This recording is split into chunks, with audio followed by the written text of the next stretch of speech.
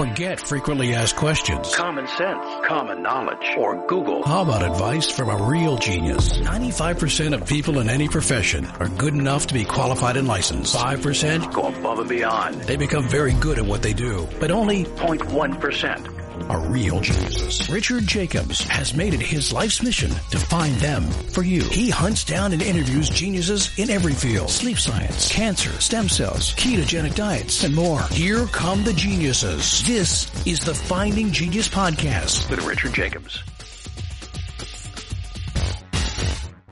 Before we begin, a note from our sponsor. I'm Richard Jacobs, Executive Director of the nonprofit Finding Genius Foundation and host of the Finding Genius Podcast. In late 2016, I was rear-ended at 65 miles an hour by a truck on the highway, which sent me off-road into a ditch. The impact of the collision gave me a concussion and other injuries. At the hospital, a CT scan showed that I had thyroid nodules, which turned out to be cancer. It was then, when I had a biopsy of my neck, that I realized even if I was a millionaire, I wouldn't want a second or a third biopsy due to the pain and the invasiveness of it. And appointments at that time for thyroid experts were 3 to 6 months out. And I was worried about dying now, even if that was irrational. So because of this, I've decided to raise money to conduct a literature review on steroids, on the causes of anxiety and depression, a condition that affects well over 50 million people in the United States and hundreds of millions worldwide.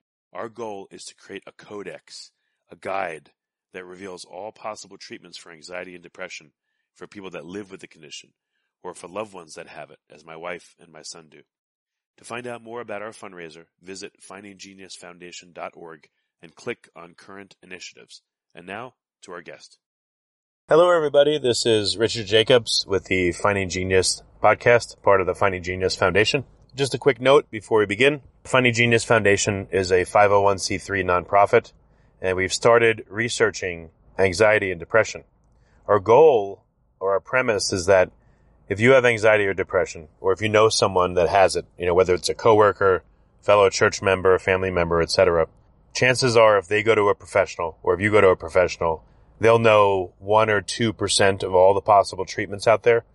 What if we could assemble 20% of all the possible treatments for anxiety and depression and the resulting conditions that people suffer from as a result of them? Well, that's the goal of what we call the Anxiety and Depression Codex. Our goal is in the next year and a half to research approximately 5,000 sources and compile all the data and put it into a curated resource for people suffering or people that know people that are suffering. Now, we do need some help to do it. To donate and or find out more about the project, go to findinggeniusfoundation.org and you can find more info there. Today, I don't have a guest, but what I do have is a really excellent PDF submitted to me by Perry Marshall. Perry, he's been a really successful marketer I've been following him, I think, for 12 years. Probably he's been doing it for maybe close to 20 years. He started off teaching Google AdWords, Google pay-per-click, and moved on to Facebook advertising. And eventually, I started hearing from him that he was studying evolutionary biology. And I read his book, Evolution 2.0. It brought out a lot of super interesting topics in biology that I just didn't know about.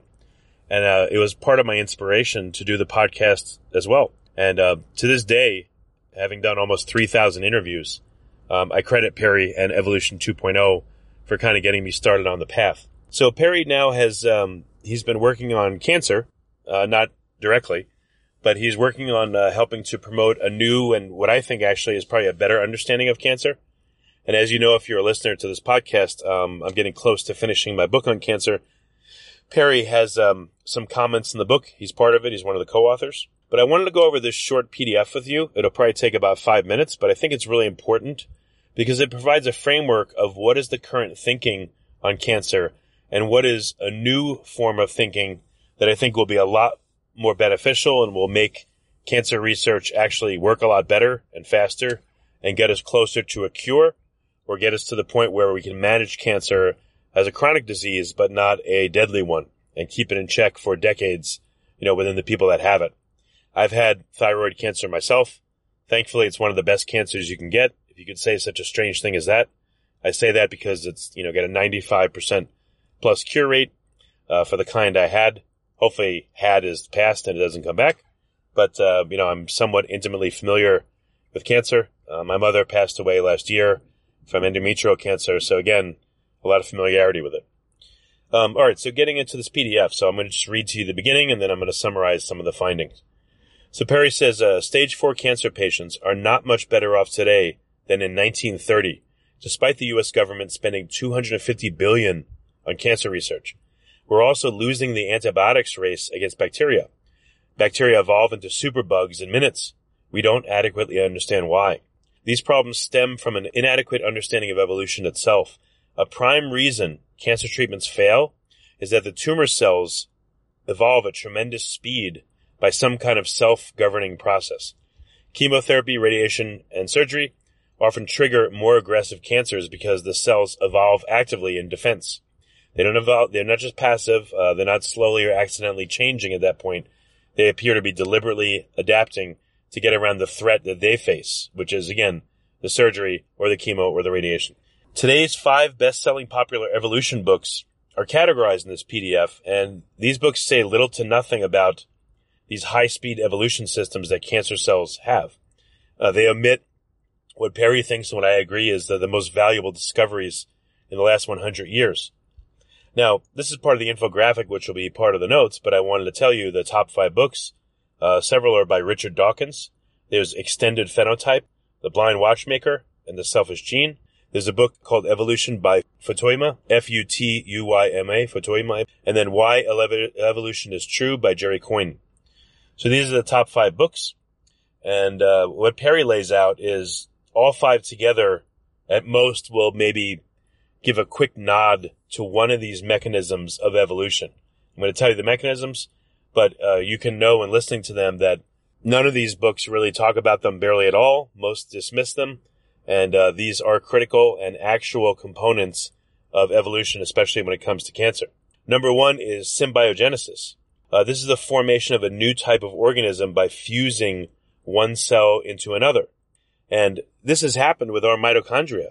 This has happened with viral DNA that has endogenized or become part of our own DNA.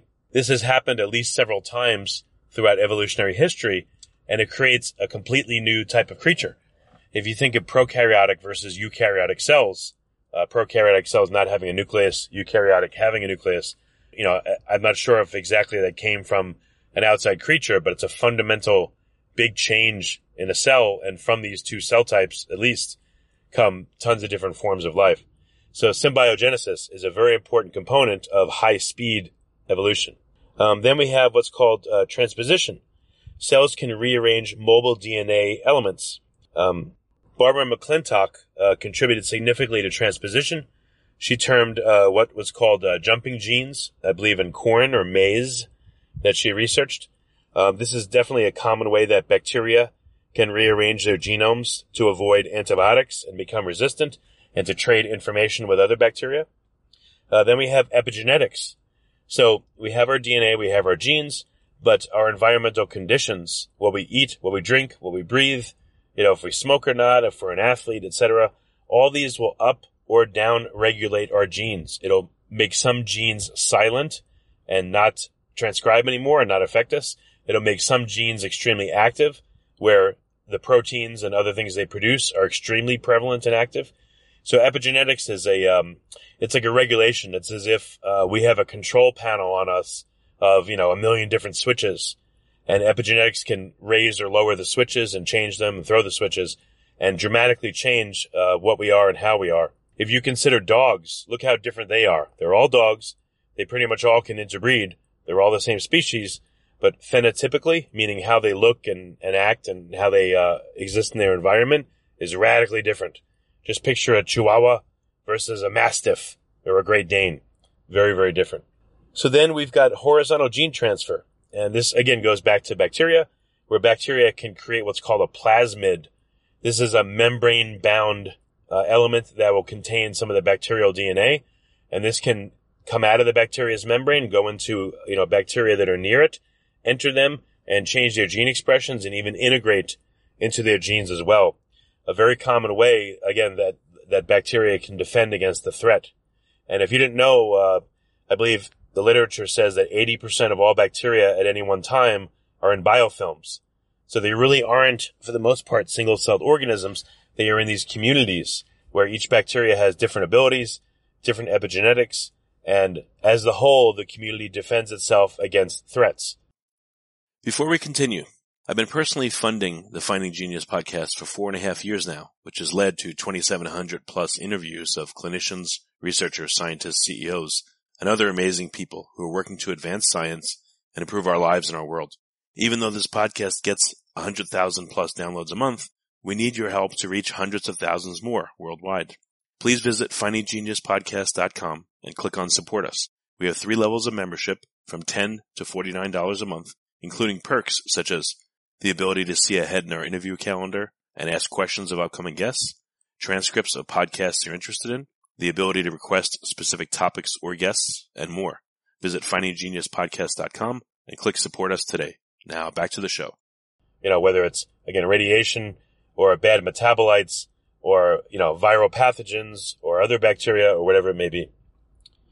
Then there's also reverse transcription, which is the ability to copy RNA and make it part of DNA. So the reverse of the process whereby DNA will become transcribed and then translated into RNA and proteins, it can go the other direction.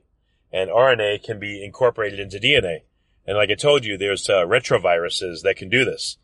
HIV, other viruses are able to endogenize and become part of our DNA.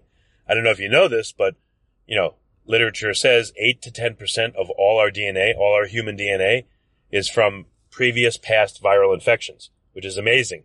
So we are, 8 to 10% virus. And some of these abilities that we've gained by viruses becoming part of our DNA allow us to be who we are. There appears to be no ability for animals to have a placenta and be placental mammals and have babies without a viral protein called syncytin. So reverse transcription definitely drives evolution, very, very important and not well understood. Then there's endosymbiogenesis, long term, but our bodies have cells within cells within cells that underscore the cooperative independent fabric of life. So endosymbiogenesis is this structure.